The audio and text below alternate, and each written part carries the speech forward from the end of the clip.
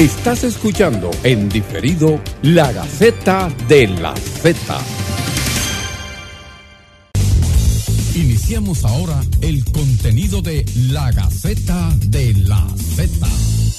Muy buenas tardes, República Dominicana. Esta es La Gaceta de la Z, como siempre, llevándoles cada sábado por la mejor emisora de la República Dominicana, la Z101. Ese contenido que ustedes saben que es, además de legal por la sintonía, también legítimo.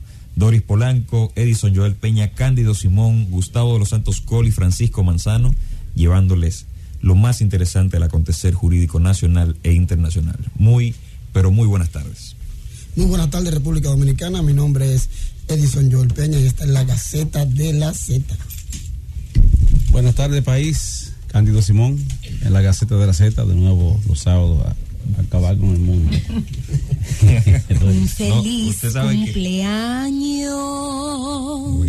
El Señor te conceda y te guarde en su amor. Amén. Hasta el día en que Él venga, Jarolí, te conceda el deseo de servirle y honrarle. Mi Dios te dé la paz, mi Dios te dé la paz, celebro te bendiga y te guarde. Felicidades. Pero caramba, es que don Cándido no deja que termine porque después venía lo rápido. Así como feliz cumpleaños deseamos para ti, que el Dios omnipotente te quiera bendecir. Felicidades, Harold. Amén. Felicidades. Ustedes saben que los años por venir sean muchos buenos y felices. Así mismo. Ay, que don Cándido, muchos buenos y felices. Cuando llegué le pregunté que qué me va a regalar. Me dijo que tenía un par de torpedos para la comunidad jurídica. Yo lo llevaba a nombre mío. Bueno, hoy vamos a tratar temas interesantes. Ya se trató el tema de mi cumpleaños, que es el más importante de la tarde. Que es, está aquí es duro un día de cumpleaños, ¿verdad? Duro, pero a esta hora. Es duro. La interrupción de la jornada de celebración. Pero no debemos al público. Así mismo es.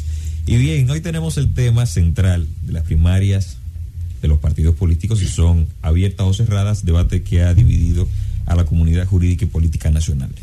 Pero antes, como saben, siempre la Gaceta se enfoca en tratar diversos temas del día a día del acontecer jurídico nacional. Y hay muchos que le han llamado la atención. Entre ellos está el del control de las tarifas de los colegios, que ha promovido y ha generado una iniciativa legislativa que todos los que somos padres de familia estamos muy de acuerdo con eso. El de la reinscripción también de los colegios. También estaremos hablando de la legalidad de la publicación de las vallas publicitarias. Creo que don Cándido tiene una posición en relación a eso.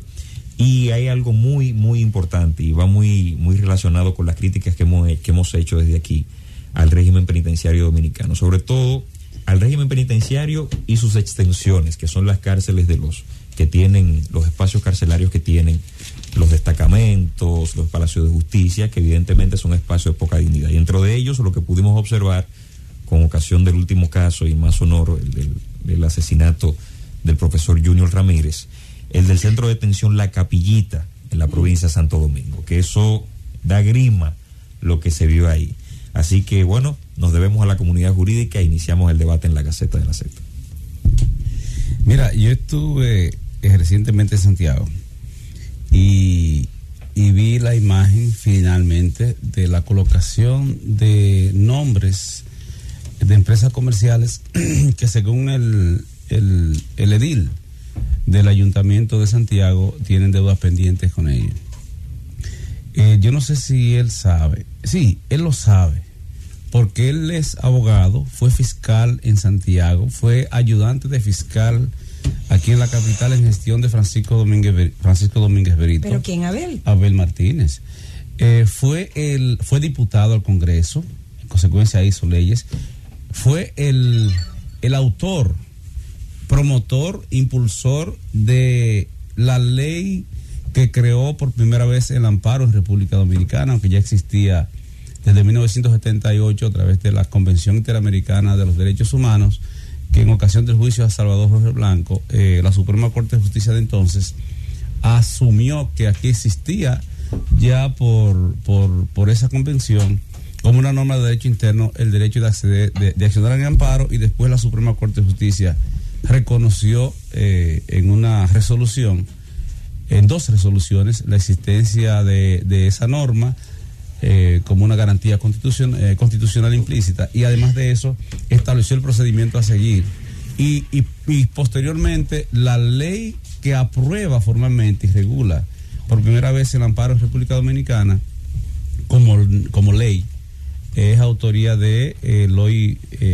Edil Abel Martínez de Santiago, razón por la cual hablo de un jurista que actúa con conocimientos de causa. Y al usted colocar la imagen pública, el nombre de una empresa pública que como tal es una persona jurídica, si no es una persona física, pero es un ente de derecho con deberes y obligaciones, y además pero con derechos, entre otros el derecho al buen nombre, el derecho a la buena reputación y el derecho a la credibilidad pública, como por ejemplo el hotel que más me agrada a mí, que es donde regularmente me quedo en Santiago, porque es un hotel ejecutivo, cómodo, tú recibes un trato personalizado, que es el Hotel Odelpa en la calle del Sol de Santiago, de los Cepín, gente con ganada reputación. Gran Almirante, Odelpa Gran Almirante. No, el Odelpa no, este es el Aloha Sol, que yo me refiero, que hay un Odelpa también, Gran Almirante, hay otro Odelpa que está contigo en la calle del Sol. Hay varios Odelpa en Santiago. Aloha, que de hecho es un saludo. Lo que era el Mario, también es Odelpa ahora. Pero la que me refiero a la Aloha Sol, en específico porque los propietarios son los Cepín, que son gente de muy empresarios de muy buena reputación. Exacto. Usted publicarle. Doctor, una pregunta, usted escúchame, que ha tomado el tema. Usted publicarle a esa, que es la que conozco, y a otras empresas, el nombre como Malapaga en una valla. Óigame. Si eso no es susceptible de una demanda de reparación por los daños y perjuicios que pueda acarrearle eso frente a la clientela de esas empresas, con una deuda que dice él que se le debe, porque la manera como usted patentiza una deuda es accionando en justicia, y puede ser que el juez diga no debe. Es decir, la colocación de esas imágenes en una valla pública que había advertido que lo haría, significa una real malicia en una actitud incorrecta. Y el alcalde de un ayuntamiento, a raíz de la entrada en vigencia de la nueva constitución y de la ley 176 que les rige, es el presidente de la ciudad. Porque ya los gobernadores, a partir de esas 2 normas, de mi punto de vista, no tienen razón de ser. Porque quien tiene la función ejecutiva de un órgano legislativo, que es de un órgano estatal, que tiene hasta un órgano legislativo que implementa normas, es el alcalde del ayuntamiento. Consecuentemente, hacer esto equivaldría como que el presidente de la República disponga que se publique en una valla en el Parque Independencia el nombre de las personas que deban impuestos. Pero, o sea, eso es inconcebible, tú. Antes de la intervención de Doris, pero nosotros hemos estado superando el tema de las fichas. Es como colocar una ficha grande en un cartel. En la Presidenta Estrella de la esquina Duarte Villo 1 en Santiago. Mi pregunta, antes de continuar a todo, bueno, es una pregunta y una intrínsecamente quizás qué es lo que yo entiendo que se debe hacer. ¿Qué pasó con el procedimiento de cobro compulsivo? Agotar todos los recursos que la ley le permite. Demandarlo en justicia. Yo entiendo que lo que debió hacer el edil, precisamente que tengo muy buena retroalimentación de lo que son o ha sido sus funciones hasta este momento en Santiago. Sin embargo, esto yo entiendo que se excede en esta parte por el hecho de que la ley te permite a ti los medios para tú cobrar tu dinero, independientemente de que sea del Estado o no sea del Estado. Las leyes están ahí. Y los procesos están para eso. En el caso de las personas físicas, hay una ley que regula el tema del cobro compulsivo a través de las redes, inclusive. Y no te pueden hacer llamadas, se pueden hacer cobros por vía de llamadas telefónicas. Pero no te pueden hacer llamadas telefónicas en horario no laborable, de 6 de la tarde a 8 de la mañana. No, o sea, hay unas normas aún para eso.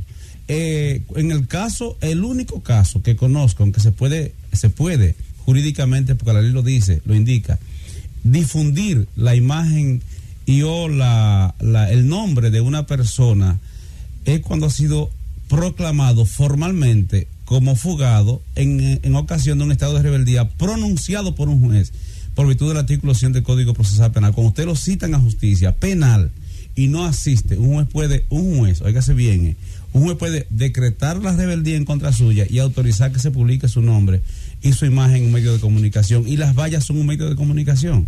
Sí, eso debe ser regulado, es regulado por un juez y solo un juez puede autorizarlo. Eso expone al ayuntamiento y al propio edil a una demanda de reparación por los daños que puede haberle causado a esas entidades. Yo no dejaré de asistir a mi hotel porque me agrada y me encanta, y no creo que los CEPIN sean malos pagas. Yo no le creo. Mira, bueno, don Cándido, y déjame introducirte, Manzano, ¿cómo es la cosa? Ajá. Yo tengo la aspiración de que tú conduces, de que tú estés en desacuerdo con don Cándido, porque yo estoy preocupado por esa concordia que ustedes tienen en los últimos tiempos. Yo estoy preocupado. Bueno, yo creo que Cándido ha dado el comentario más atinado del año. Sé que no tiene esperanza, Harold, de que se ponga. No, lo perdimos. La libertad de empresa, como dice don Cándido, se instauró y se amplió como base normativa en la Constitución del año 2010. Y la libertad de empresa implica que las empresas como personas jurídicas tienen los mismos derechos, inclusive al derecho a la intimidad. Nadie tiene por qué saber las deudas que tienen las personas físicas en un medio de comunicación. Usted tiene, la única vía son los cobros compulsivos, y en el caso de los ayuntamientos hay una sentencia interesante del Tribunal Constitucional que clarifica la división de lo que es un arbitrio, lo que es un impuesto y lo que es una tasa. Tasa cuando usted recibe un servicio, impuesto cuando usted sirve para las cargas nacionales y usted no recibe directamente un servicio del Estado, y los arbitrios son los que ponen los ayuntamientos por el uso general de del suelo, por el uso de las calles, porque usted se le brinda un servicio general que aunque usted no lo use, usted paga arbitrio. El arbitrio está dirigido para los alcaldes, para las contribuciones locales. Y la sentencia del Tribunal Constitucional hizo una excelente interpretación del alcance que tienen los ayuntamientos, inclusive, para crear arbitrios que tengan que ver con uso de suelos locales. Eso fue con el tema de las telecomunicaciones. Eso fue con el tema de telecomunicaciones, y un caso que hubo también en que cada ayuntamiento quería cobrarle arbitrio porque los cables de las telecomunicadoras pasaban por su territorio. Entonces, correcto, oye, pero imagínate, discúlpame, Manzano, para apoyar ese tema. Estamos coincidiendo demasiado tú y yo. Tenemos que sí, y no hemos brindado. Óyeme, yo no sé de qué me habla, pero me pongo. Primera vez que se sientan tan cerca incluso. ¿Cómo es posible que de Santo Domingo, bien, blanco y negro? Pero miren un punto. Tú no eres blanco. Un punto. Manzano, un punto. Tú que eres de los especialistas de este programa en esta materia, precisamente de comercio empresarial y todo por el estilo. Pero yo entiendo que cada institución tiene un cuerpo de abogados que asesoran. Entonces, en este caso, no sé qué pasó, si le faltó asesoría de sus abogados al edil. Yo di su récord. ¿Qué pasó? ¿Sabes por qué dice su récord? Yo estoy de acuerdo con don Cándido. ¿Tú sabes por qué dice récord? Porque se trata de una persona que sabe que es el consejo de edil y que es lo que es un ejecutivo con las nuevas estructuras. Entonces, con más razón. Del reordenamiento territorial que impulsó el gobierno del presidente Leonel Fernández y lo continuó Danilo Medina, es que los ayuntamientos ya no están en manos de los alcaldes, sino de los consejos de regidores, y ellos son los que toman las decisiones. Y esa es una decisión que debe de tomar el consejo de regidores, y aún así violenta. Para cobrar arbitrio, usted lo único que tiene que hacer es una multa, hacer un acto administrativo, y eso es ejecutable. Usted puede embargarle los bienes, puede embargarle las cosas. Lo que pasa es que eso no es popular.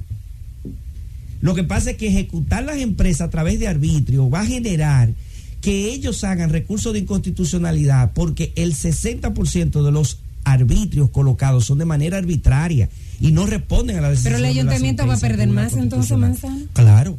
No, por eso es que no fue inocente ese anuncio. Ese anuncio no es inocente. No podemos negar el carácter demostrativo que tiene la decisión. Sin embargo, todo tiene que ser apegado a la ley. Seguimos discutiendo otros temas después de la pausa. La Gaceta de la Z. Sigue la Gaceta de la Z. Y estamos de vuelta en la Gaceta de la Z, donde la sintonía es legal y legítima. Tenemos que enviar las felicitaciones a un grupo selecto de estudiantes que se graduaron en la Universidad Tecnológica del Cibao, ITECO, y dentro de ellos está el querido sobrino de nuestra queridísima Marianita, Olvandi Peñaló, quien debuta como mercadólogo en el día de hoy. Así que muchas felicidades a esa promesa para el país, que le deseamos desde aquí éxito y una carrera ejemplar. Como iniciamos cantando, yo no saludé como siempre a mi comunidad jurídica, pero hoy se integra, básicamente hoy, el doctor Benito Pineda, que además es poeta y también un gran, diríamos que... Hoy es Día del Poeta. Bueno, felicidades doble. Asimismo, felicidades doble que nos está escuchando, y a partir de hoy, bueno, pues será un fiel oyente de la Gaceta de la Z, y sobre todo después de escuchar cantar, que dice, bueno, ahorita te muestro las retroalimentaciones de las canciones de cumpleaños. Fíjate, a propósito de lo que decía nuestro querido amigo y profesor Francisco Manzano con relación a la libertad de empresa. Cómplice. Sí, Manzano es mi compadre incluso. Hermano, sí, hermano. Así es. Fíjate, a propósito de la libertad de empresa, el libre comercio, yo creo que el tema de los colegios, la tarifa de los colegios, se encaja dentro de este discurso. A propósito de la discusión existente sobre el hecho siguiente: ¿de qué manera la regulación o intervención estatal está autorizada hasta llegar a regular las tarifas de los colegios, que en principio son empresas privadas, aunque lo que estén haciendo de alguna manera sea, de alguna manera no, lo que están haciendo es una función pública, porque la educación es una responsabilidad del Estado? Sin embargo, a propósito de ese deber estatal que el Estado no puede cubrir, no creo que exista país en que el Estado lo cubra completamente, pero lo que hacen los países capitalistas es que se auxilian del sector privado, de las empresas, para que éstas cubran parte de aquello que debe ejercer el Estado, aquella función que es eminentemente estatal.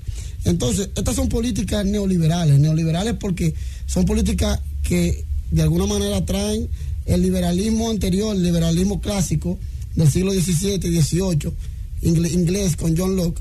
Entonces, ese liberalismo que se genera nuevamente en los años 1970, 1980, se denomina el neoliberalismo, pretende precisamente reducir la intervención estatal en las empresas y en la economía nacional.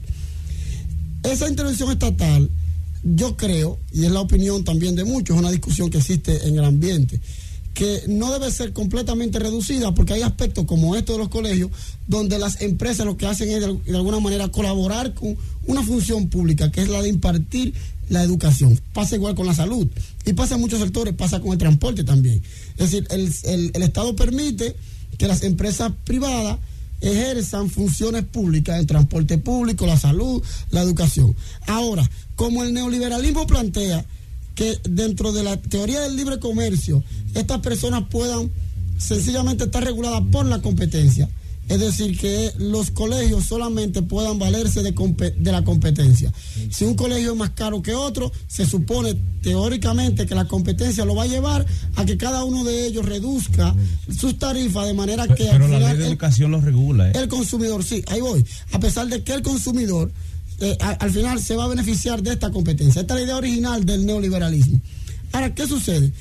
El Estado intervencionista no puede anularse completamente. Entonces, a través de la creación de leyes, reglamentos, estructuras y políticas, lo que realiza el Estado es regular su intervención y procurar de que estas empresas que ejercen una función pública no aplasten al usuario, al ciudadano común y corriente. ¿Qué sucede en este caso? En este caso, los colegios, parece que existe oligarquía entre ellos, existen asociaciones entre ellos, se reúnen, se ponen de acuerdo y entre todos le aumentan la tarifa. Y déjame decirte, colegios fundamentalmente dirigidos por entidades religiosas que creen en Dios y que profesan la humildad, y son los más caros, los más costosos. Pero y las universidades también privadas, dirigidas por entidades religiosas. Oiga, don Cándido, cuando Duvall Gastón nació, yo me puse a revisar y llegué a Rusia y me di cuenta que me salía ¿Lo vas a mandar para Rusia? Me salía más barato con mis recursos tener a Duvall Gastón en Rusia,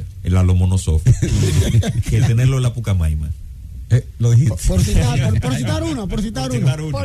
una del grupo. Yo creo que también, Joel, un comentario atinado. El Tribunal Constitucional hizo 2 análisis sobre la libertad de empresa, uno sobre las aguas a granel y otro sobre los colegios, porque hubo un gremio, es decir, de que la asociación se emitió una resolución para tratar de regular los precios de alguna manera, y el Tribunal Constitucional se expresó y fue donde hizo el análisis de la competencia que estás diciendo, y estableció que que si bien el Estado interviene con las políticas públicas, lo hace en el Plan Decenal de Educación. ¿Qué es el Plan Decenal de Educación?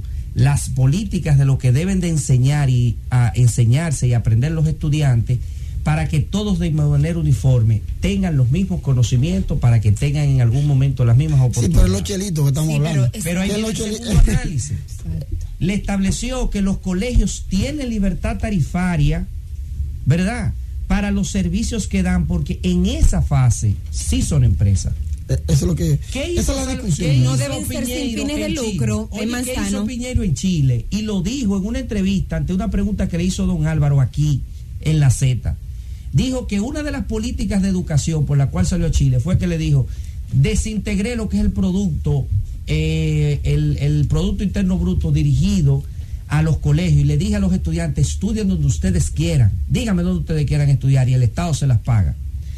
¿Qué hace el Estado con el 4%? Tú me dirás que yo soy demasiado pro empresarial, pero ya las cárceles en Estados Unidos están en manos de empresas. Pero ha sido un fracaso.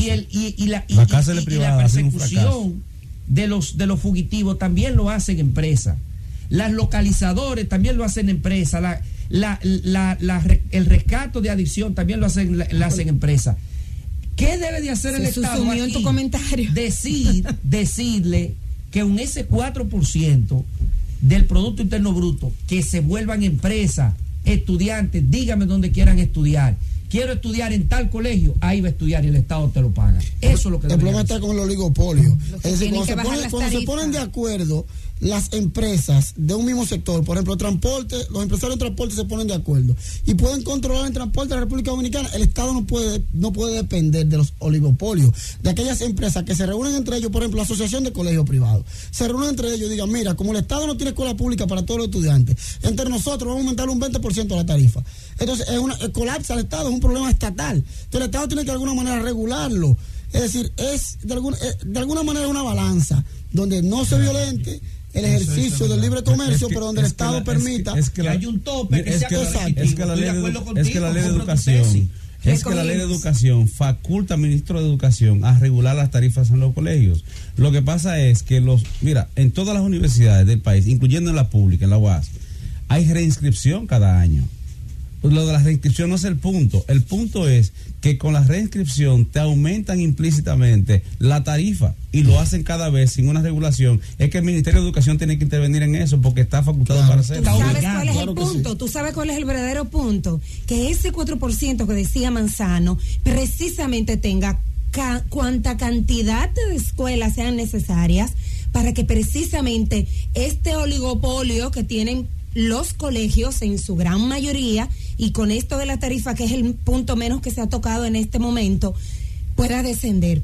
Mientras más escuelas hay y la educación sea precisamente de calidad, yo voy a tener el deseo de quitar a mi hijo de un colegio y ponerlo en una escuela. Sí, pero cuando el 4%, ya para terminar mi parte, Harold, cuando se acaba que lo había terminado, que se ha dedicado a construcción de escuelas, ¿qué vamos a hacer? Porque el 60% del 4% que se dedica a educación va para escuelas. ¿Sabe lo que vamos a hacer? Reparar las escuelas y seguir en ese círculo vicioso. No debe ser. Bueno, y una de las palabras que surgió en esta discusión fue la palabra de los acuerdos. Y hoy tenemos un invitado muy especial que es don José Rijo Presbot, quien estará hablando del tema que es nuestro tema central: las primarias internas de los partidos políticos, cerradas o abiertas y quizás semicerradas también. Vamos a darle la bienvenida al doctor Presbot. Muchas gracias. Bienvenido a casa. Gracias, mucho tiempo que sin venir. No, aquí complacido, estando en la Z. Lo que pasa es que aquí nada más invitan los diputados, ya usted no lo es. Ay, no, pero no la es primera verdad. vez que vine yo no era diputado. Exacto. Imagínate tú Que yo fui diputado 98-2002. Es decir, que... Y en ese entonces fui de los pocos que en este país se atrevió a someter una instancia de inconstitucionalidad del voto preferencial. Y en ese entonces, inclusive en un turno que tomé en el hemiciclo, decía que el sistema de voto preferencial para la escogencia de los diputados iba a llevar a una gran destrucción de los partidos políticos, porque iba a prevalecer el dinero, y que iba a debilitar la institucionalidad de los partidos políticos, porque en una circunscripción donde solamente hay 2 diputados, por ejemplo en Pedernales o Atomayor, tu principal enemigo se convierte tu compañero de boleta, es decir, el de tu propio partido. Tú tienes que competir con él, y eso no es la esencia de la democracia. Además que tú podías ser el más votado en una circunscripción y no salir diputado por el sistema que hay, donde la ley establece que la elección de los senadores y diputados es no fraccionable, es decir, que tienen que elegirse conjuntamente. O sea, cuando uno vota por el diputado, está votando por el senador, aunque no le guste el candidato. Aunque no le guste el senador. Y viceversa, cuando tú votas por el senador, aunque no está votando por un diputado en específico, esos votos se van a sumar para definir el escaño que le corresponde al partido. Porque para decidir los escaños, las curules, los puestos ganados, primero se suman todos los votos del partido. Entonces los que compiten son los partidos a ver cuáles son la primera y segunda mayoría y cómo se va distribuyendo, aplicando un método que aún se mantiene en la República Dominicana y que nosotros consideramos que no es el más democrático, como es el método de Hunt, que es una distribución donde privilegia las mayorías. Es decir, aunque el concepto del método de Hunt era para que la minoría tuviera representación, la minoría es la segunda mayoría, porque las minorías en el método de Hunt no tienen posibilidad. ¿Y no está muy desfasado ese método ya? Bueno, no es que esté desfasado, es que el sistema que nosotros tenemos no permite la mejor distribución, y el hecho, por ejemplo, si usted va como candidato a diputado, vamos a suponer por Pedernales, y un partido saca 3,000 votos y otro partido saca 2,000 votos y un candidato, uno, saca 1,000 votos, un candidato a diputado solo, independiente, se quedó fuera porque se va a repartir entre los 3,000 y los 2,000 de los dos partidos mayoritarios. Es decir, no le toca, porque el primer diputado le corresponde a la primera mayoría, que es el que tiene 3,000. El segundo diputado le corresponde a la segunda mayoría, que tiene 2,000. Entonces, dentro de esos partidos, a ver cuál de los dos candidatos que había es el que más votos tiene. Pero a lo mejor uno de esos candidatos nada más sacó 100 votos. Y con 100 votos ese candidato, como está en el partido que tiene mayor votación, le corresponde la diputación. En San Juan de la Maguana hubo un caso de ahora en las elecciones pasadas de una persona que sacó más de 10,000 votos y lo que salieron con 2,000 y 3,000 votos, lo que salieron diputados. Pero el partido lo arrastró porque tenía mayoría de votos. Porque la totalidad del partido, porque los votos tanto del candidato a senador como los votos del partido que se marcan sin preferencia son acumulados para el cálculo del escaño de la diputación. Don José, usted sabe que todo este debate gira alrededor de que el voto se convierta en algo directo, y ahora hay una preocupación de que a lo interno de los partidos, las primarias, un grupo las propone como abiertas y otro grupo sostiene que deben ser cerradas, sobre todo porque se discutió constitucionalmente en un momento de esto. Queremos que usted nos arroje luz en esa dirección, pero primero vamos a pasar una pausa. ¿Cómo no? La Gaceta de la Z. Sigue la Gaceta de la Z. De vuelta en cabina en la Gaceta de la Z discutiendo el tema de las primarias. Bueno. Cerradas o abiertas. Pero espérate. Óigame una cosa. Yo no sé qué es eso. ¿Qué es eso de primaria? Y si es abierta, si es cerrada. Cándido, no te me hagas, por favor. Un maestro como usted. Es que yo no tengo militancia en los partidos. Mira, yo tampoco tengo militancia en partido ahora. Fui militante. No es pecaminoso ser término. No, pero ahí vamos. Aunque los partidos tienen que comenzar a revisar. Que los partidos se están perdiendo de que usted forme parte de un partido. No lo saque de contexto. Digamos algo. Esta discusión ¿dónde está esta discusión? Lo primero que tenemos que plantearnos es si el país vive un real Estado social y democrático de derecho. Es decir, si aquí hay primacía de la ley para discutir una ley que es orgánica, ¿no? Que se rige por los reglamentos del Senado y la Cámara de Diputados. Entonces, el primer fallo que hay es que por primera vez una comisión deja sobre la mesa un proyecto de ley que está en discusión apoderada de ella. De acuerdo al reglamento del Senado, todas las comisiones tienen 30 días para rendir un informe de los asuntos que se les somete. Y puede pedir una prórroga de manera excepcional por 30 días más. ¿Y qué ha hecho la comisión que está discutiendo eso?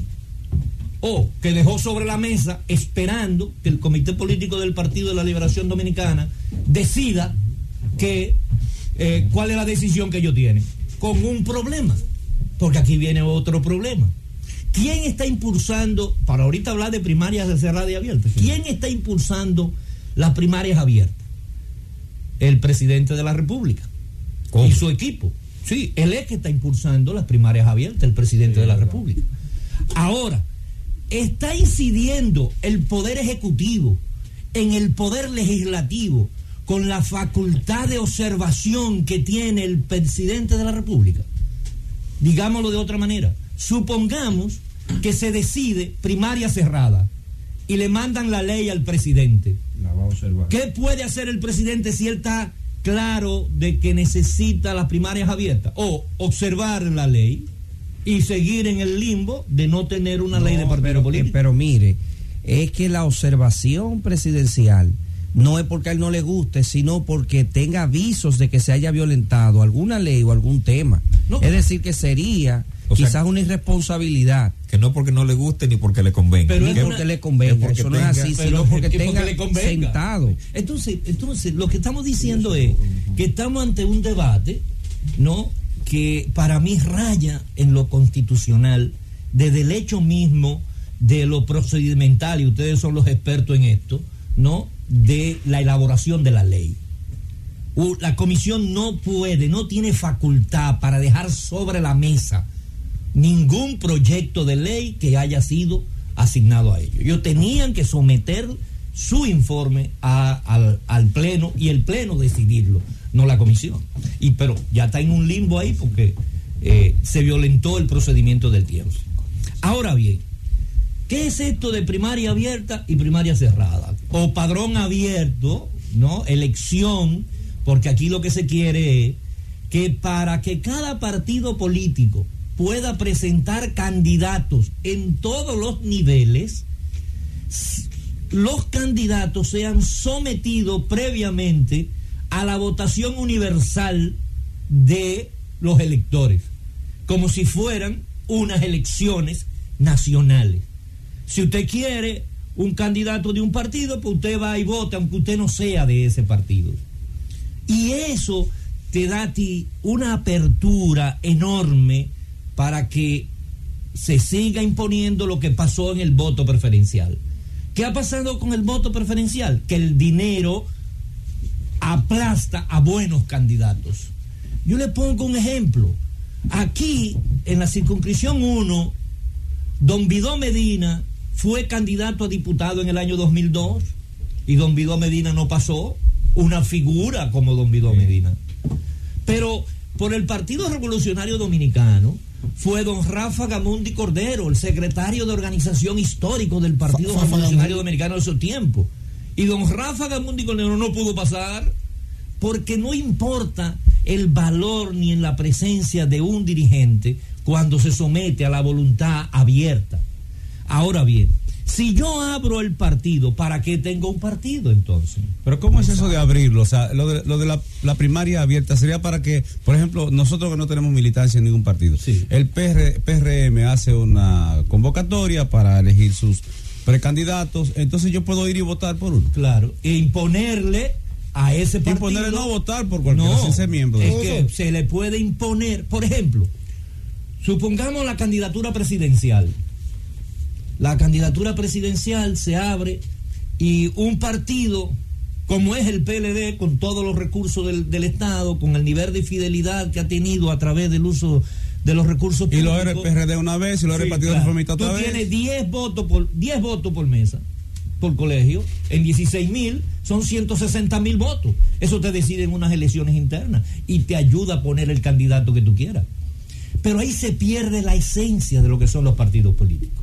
El problema es que la crisis de los partidos políticos, esta creación de oligarquías dentro de los partidos políticos, que dejaron de ser partidos de cuadro, partidos con principios, partidos con ideología internacional, con ideología, ¿no?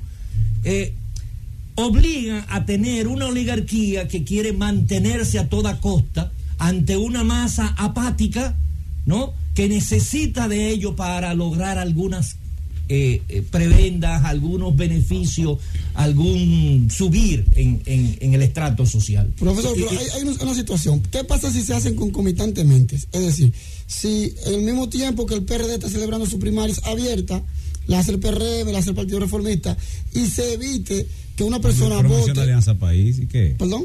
Que mencione Alianza País. No, o sea, todos los partidos políticos.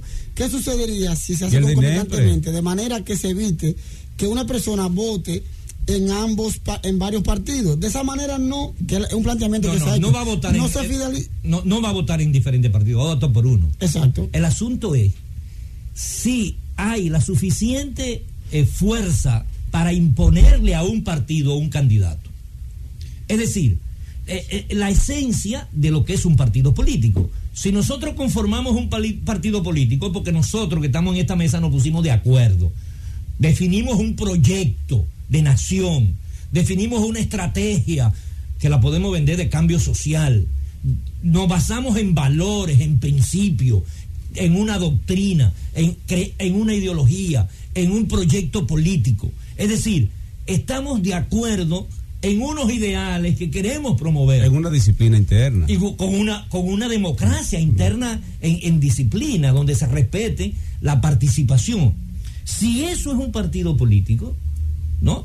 Entonces, ¿por qué razón me tienen que imponer de afuera la persona que me va a representar a mí? Claro. Es que somos nosotros, los de adentro, los que estamos en este partido. Pero yo siento que el temor es a que el partido de gobierno o el presidente o el sector del presidente de la República le imponga candidatos a los otros partidos. No es solamente el partido de gobierno. Porque si fuera así, entonces... que es el narcotráfico, los lavadores, impongan candidatos. Es que aquí va a primar el dinero. En un candidato a senador en una provincia pequeña, ¿no? Con el dinero del narcotráfico puede acumular una cantidad de gente que vayan a votar para él ser candidato de ese partido. Una pregunta, doctor. ¿Cuál es el peligro de que unas primarias sean abiertas? El primer peligro, yo no digo peligro. El riesgo. Ni riesgo. Lo primero es que desconoce la esencia de los partidos políticos. Perfecto. Es decir, anula la participación dentro de un partido político. Porque la construcción de un partido político tiene que ser en base a mi trabajo interno. ¿Los padrones desaparecerían? No, claro. ¿Para qué entonces tenemos un padrón de un partido? Pero eso que usted dice pone en peligro la democracia, entonces. Pues lo que está la democracia está en peligro, indudablemente. Y es por la crisis de los partidos políticos. Exacto. Es decir, aquí hay poca legitimidad de las dirigencias que no quieren valorarse frente a las bases de los partidos. Aquí las bases de los partidos dejaron de existir, no son consultadas, la gente son permanentes y quieren ser perennes en las posiciones. Por eso no hay relevo, no aparece como relevo a nivel dirigencial partidario, mucho menos al nivel de locales. Vimos, por ejemplo, que los senadores del Partido de la Liberación Dominicana, producto del acuerdo que hubo para la reforma constitucional, los repitieron a todos, ahora, Rijo, sin una votación directa Rijo, de su militancia. Fueron impuestos todos, todos los candidatos a senadores. Sí, yo he escuchado, esa imposición, se podría dar inclusive, no se podría dar si hay una votación de vuelta. Rijo, pero ¿y los partidos políticos tienen padrón? O sea, tienen un padrón de militantes, tienen una lista de militantes, los partidos políticos. Lo primero, la ley te ordena que para tú ser reconocido, tú tienes que depositar el 2% de los electores en la Junta Central Electoral. Sí, pero eso no significa necesariamente militancia. No. Porque yo puedo haberle firmado a alguien y no soy militante. Está bien. Miembro del partido. Pero los partidos, antes, el Partido Reformista, cuando era un partido de verdad, sí, ¿no? Se constituyó e inscribió e hizo su padrón electoral. De hecho, toda esta estructura de formación de un subdirectorio por cada mesa electoral y todo el trabajo electoral lo diseñó aquí el Partido Reformista para ganarle al PRD en el 86. Pero el PLD, el PRM, el PLD era un partido de cuadro, exclusivamente de cuadro. Ahí había un padrón. ¿No? Ahí había un padrón. Ahora se abre, después del año 2000, se abre, se masifica y se pierde la identidad partidaria. Entonces no hay manera de controlar que gente externo vote. Pero ahora en la práctica existe entonces la votación abierta. Está dando un ejercicio de construir un padrón electoral y está inscribiendo. Yo acabo de pasar por la Lira y hay un grupo de gente ahí que está inscribiéndose voluntariamente porque la gente tiene que ir de manera personal, dar su cédula e inscribirse y llenar un formulario de aceptación. Cuando tú sometes eso a la Junta, quien tiene la obligación de verificar si no está en otro partido es la Junta, cruzando los padrones que deben entregarle cada partido. Y seguimos reflexionando sobre este tema después de la pausa. La Gaceta de la Z. Sigue la Gaceta de la Z. Estamos de vuelta en la Gaceta de la Z, hablando del tema de las primarias entre abiertas y cerradas. Yo tengo la siguiente inquietud, profesor, y es lo siguiente. Gustavo, mi conclusión especulativa. Gustavo. Los partidos políticos no tienen padrón, en consecuencia no tienen manera de controlar que gente externa no vote. Las primarias abiertas en la práctica existen. Esa es la reflexión que yo hago, porque se ha subido la información de que efectivamente no tienen un padrón. Si el PLD lo está haciendo ahora, significa que tampoco lo tiene. Y surgió como un partido de cuadro que sí tenían padrón electoral, tenían una lista de membresía. Pero hay que inscribirse, hay que hacer el padrón, si no, no es partido político, es una partida de gente alrededor de un líder. Claro que sí. Tenemos en línea al ex magistrado del Tribunal Superior Electoral, José Manuel Hernández Peguero. Magistrado Hernández Peguero, muy buenas tardes, bienvenido a la Gaceta de la Z. Buenas tardes. Buenas tardes. Muchas gracias por la invitación. ¿Se le escucha? Le escuchamos. Le escuchamos. Estamos en la discusión del tema de las primarias, abiertas o cerradas. Queremos conocer su parecer y está con nosotros en cabina don José Rijo Presbot, también planteando sus posiciones. Sí. Yo quiero referirme específicamente al aspecto legal. Ahora sí se escucha. Y tener como referencia la sentencia del 16 de marzo del 2005 de la Suprema Corte de Justicia, en donde estableció las violaciones que la ley 286 del 2004 había establecido en igual condiciones como la que se pretende actualmente en las primarias abiertas. En aquella ocasión la Suprema Corte de Justicia estableció que esa ley violaba el artículo 104 de la Constitución al afectar la libertad de asociación en los partidos políticos, porque se le imponía una condición especial para la selección de los candidatos. Más aún, yo creo que aquí es que está el punto nodal, es lo que tiene que ver con las asambleas electorales. La Constitución de la República establece en el artículo 209 cuándo son convocadas las juntas electorales, las asambleas electorales, por el único órgano previsto constitucionalmente para estos fines, que es la Junta Central Electoral. Y establece ese artículo 209 que las asambleas electorales funcionarán en colegios electorales que se abrirán cada 4 años para elegir al presidente y vicepresidente de la República, a los legisladores, a las autoridades municipales y a los demás funcionarios o representantes electivos. Imponer una obligación a la Junta Central Electoral de convocar a asambleas electorales en fecha distinta a la prevista en esta Constitución, en febrero para las autoridades municipales y en mayo para el presidente, vicepresidente y las autoridades legislativas, viola también la Constitución de la República. Más aún, esto en el aspecto ya, yo diría, de identificación ideológica, ¿cómo es posible que los partidos políticos postulen como candidatos personas que no estén identificadas con su ideología, que no sientan la militancia, que serán sus representantes y sus portavoces de la mística, la organización y todo lo referente a que dio motivo para que ese partido tuviese una militancia? Es allí donde yo radico básicamente la inconstitucionalidad de una ley que apruebe nuevamente unas primarias abiertas. José Manuel Cándido, buenas tardes. Saludos, Cándido. Pero en el 2005, cuando se dictó esa sentencia, la constitución vigente no era la actual, que es de 2010, modificada de 2015. ¿Habría la misma incompatibilidad respecto de el tema de la reacción de las totalmente?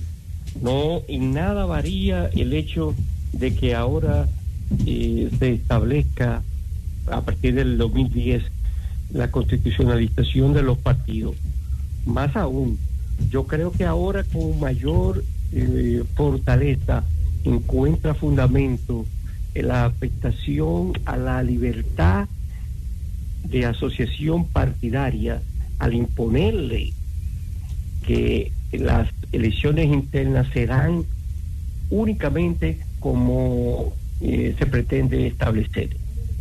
Eso es una intromisión en el ámbito del derecho de la asociación política de los ciudadanos, que debe ser, yo creo que cuestionada y criticada, porque no es posible que, a pesar de ser de adquirir la categoría de función estatal, la de los partidos políticos, se pretenda el legislador, a través de una disposición, decirle cómo se van a elegir sus candidatos.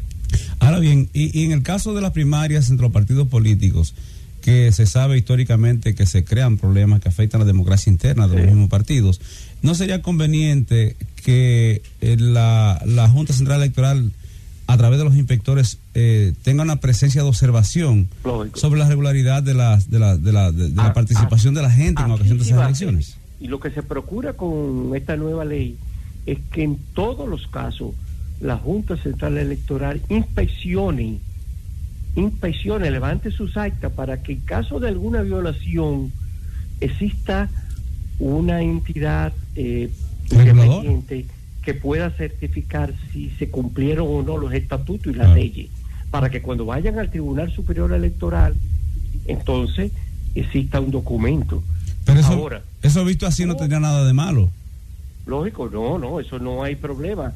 Ahora, de tú poner a organizar a la Junta Central Electoral las elecciones partidarias, yo creo que se va más allá de las funciones establecidas constitucionalmente para esa entidad. Muchas gracias, queridísimo magistrado José Manuel Hernández Peguero. Gracias por el apoyo a la Z todo el tiempo. Bueno, siempre. Bueno, don José, usted ha visto que el magistrado Hernández Peguero también coincide en varios puntos con usted y ha tocado una fibra sensible en la cuestión constitucional, pero a mí, en cierto modo, no me sorprendería que con la tradición de reformas constitucionales de la República Dominicana se reforme la Constitución y se logren las primarias abiertas a partir de esa reforma. Bueno, realmente y coincidimos. Yo creo que la parte esencial del doctor Hernández explica de que se pierde la esencia del partido político. ¿Quién es que presenta las candidaturas a la población, a los electores? ¿Quién es que tiene esa facultad constitucional? Son los partidos políticos y las agrupaciones políticas. Lo dice la Constitución de la República. Es decir, que un partido tiene el derecho a presentar los candidatos que él crea mejor los representen. Entonces, ¿dónde debe haber primarias? ¿Dónde debe haber primarias? Dentro de los partidos. Usted quiere ser candidato a senador por una provincia, sométase a la votación universal de todos los militantes del partido o lo que establezca los estatutos del partido. Porque ¿cuál es la ley interna de un partido político? Sus estatutos. Si tienen la facultad de organizar a los ciudadanos bajo un estatuto, el que se mete a ese partido tiene que ajustarse a esa norma, a esos reglamentos.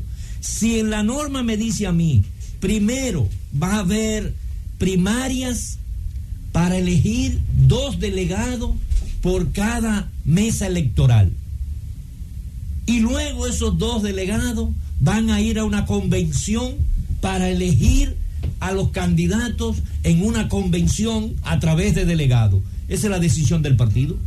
Nadie, ninguna ley le puede imponer a un partido que es de interés público, pero es privado, porque los partidos políticos son entidades públicas, pero de interés privado.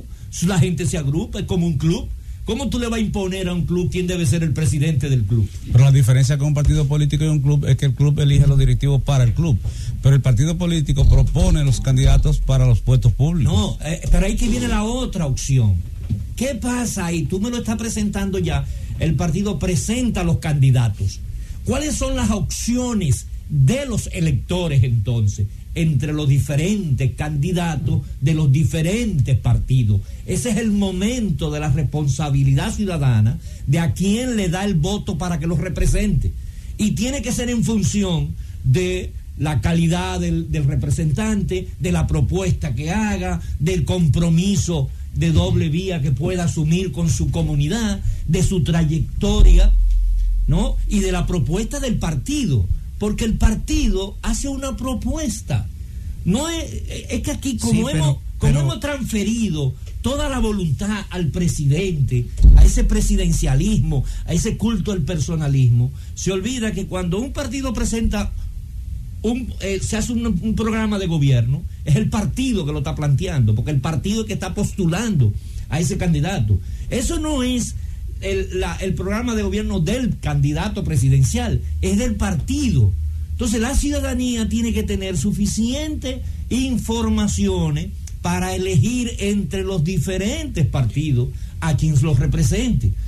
¿Cuáles son las elecciones? Que después en el Congreso no representan a la ciudadanía, sino al partido que le baja la línea como diga el partido. Porque proponen el candidato, el país, la población, la gente elige el funcionario y se cogen el funcionario con todo y función. Se lo eligen para ellos. Porque nuestro ejercicio ciudadano es muy irresponsable al momento de darle nuestros votos. Y le damos el voto y jamás volvemos a llamar a quien le dimos el voto. Partiendo de que la primaria... yo le digo a todo el que habla de los legisladores, yo le digo, ¿cuál es tu diputado? ¿Por qué diputado tú marcaste? ¿Cuántas veces tú lo has llamado? ¿Cuántas veces tú le has dado seguimiento de sus posiciones? ¿Cuántas veces tú has discutido con él? Es que yo tengo que exigirle a quien yo voto. Yo lo que me he estado preguntando, yo felicito al PLD, la gran capacidad que tiene de poner el discurso a los partidos de oposición. ¿Y qué está pasando con la transparencia en la obtención de los recursos en los partidos políticos? El tema del legislador tránsfuga, que lo elige el partido, entonces da un salto y se queda con la curul. No se me vaya a soltar. No, el sistema completo está dañado. O sea, todo está girando, no día primaria, yo no sé para qué sí. Sí, pero yo quiero preguntarle, si al final de la jornada, quien elige el candidato es la convención de delegados, es decir, son los delegados de los partidos, en la mayoría de los partidos. Y los delegados sí son elegidos por primaria técnicamente, o puede el partido hacer lo que sean por primaria abierta. Claro. No estarían aquellos que defienden esta teoría sustentándose en el hecho de que como al final quien elige los candidatos son los delegados, poco importa que sean abiertas o cerradas las primarias, porque al final es una decisión del partido, de los delegados del partido. Pero si lo abre, no.